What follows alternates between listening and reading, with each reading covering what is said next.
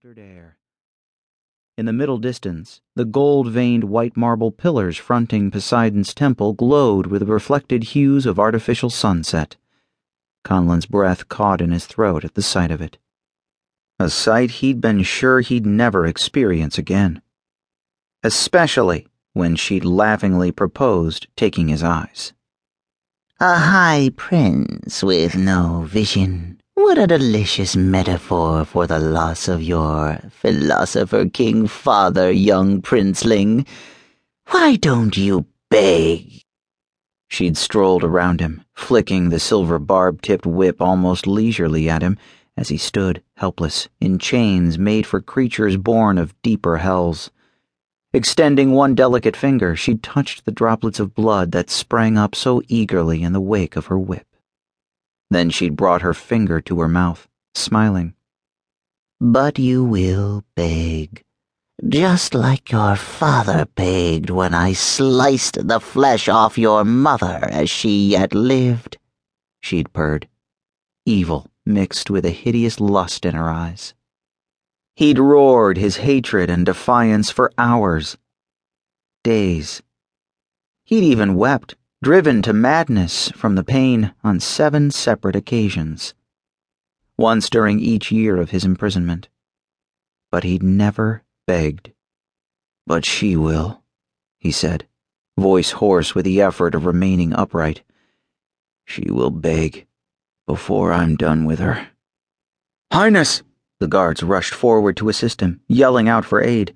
He whipped his head up, teeth bared, growling like the animal he'd become. They both stopped, mid-step, frozen in place, unsure how to react to royalty gone feral. Conlan staggered forward, determined to take the first steps onto his native soil without aid.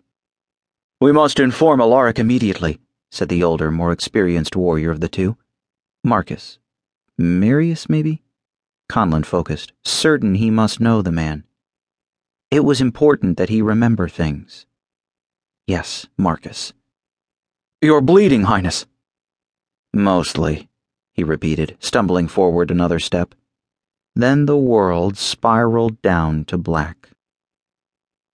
Ven stood in the observation chamber looking down on the hall of healing below, where Poseidon's high priest, clearly exhausted, labored over Ven's brother. It took one hell of a lot to drain the energy out of Alaric. He was rumored to be the most powerful high priest who had ever served the sea god. Not that warriors knew much about the difference between one priest and another, or usually gave much of a shit, except right now, he cared about that distinction. A lot. Ven clenched the railing, fingers digging into the soft wood, as he thought about what exactly Anubiса must have done to Conlan. He knew what she'd done to Alexios, one of Conlan's most trusted guards, the Seven. Alexios had spent 2 years under Anubisa's tender ministrations. Hers and those of her evil apostates of Algolagnia, who drew their only sexual pleasure from pain and torture. Then she'd left him, naked and near death, to die, in a pile of pig shit on Crete. The vamp goddess of death was big on symbolism, maybe something she'd inherited from her husband, Chaos, and that was seriously twisted right there.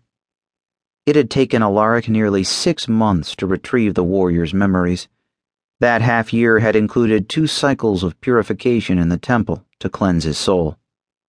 Ven didn't want to think it, fucking hated to think it, but sometimes he wondered if Alexios had ever come all the way back from whatever black pit of hell she'd dragged him into. Still, Alaric had okayed him. Alexios was back as one of the 7. It was a matter of honor that Ven trust him.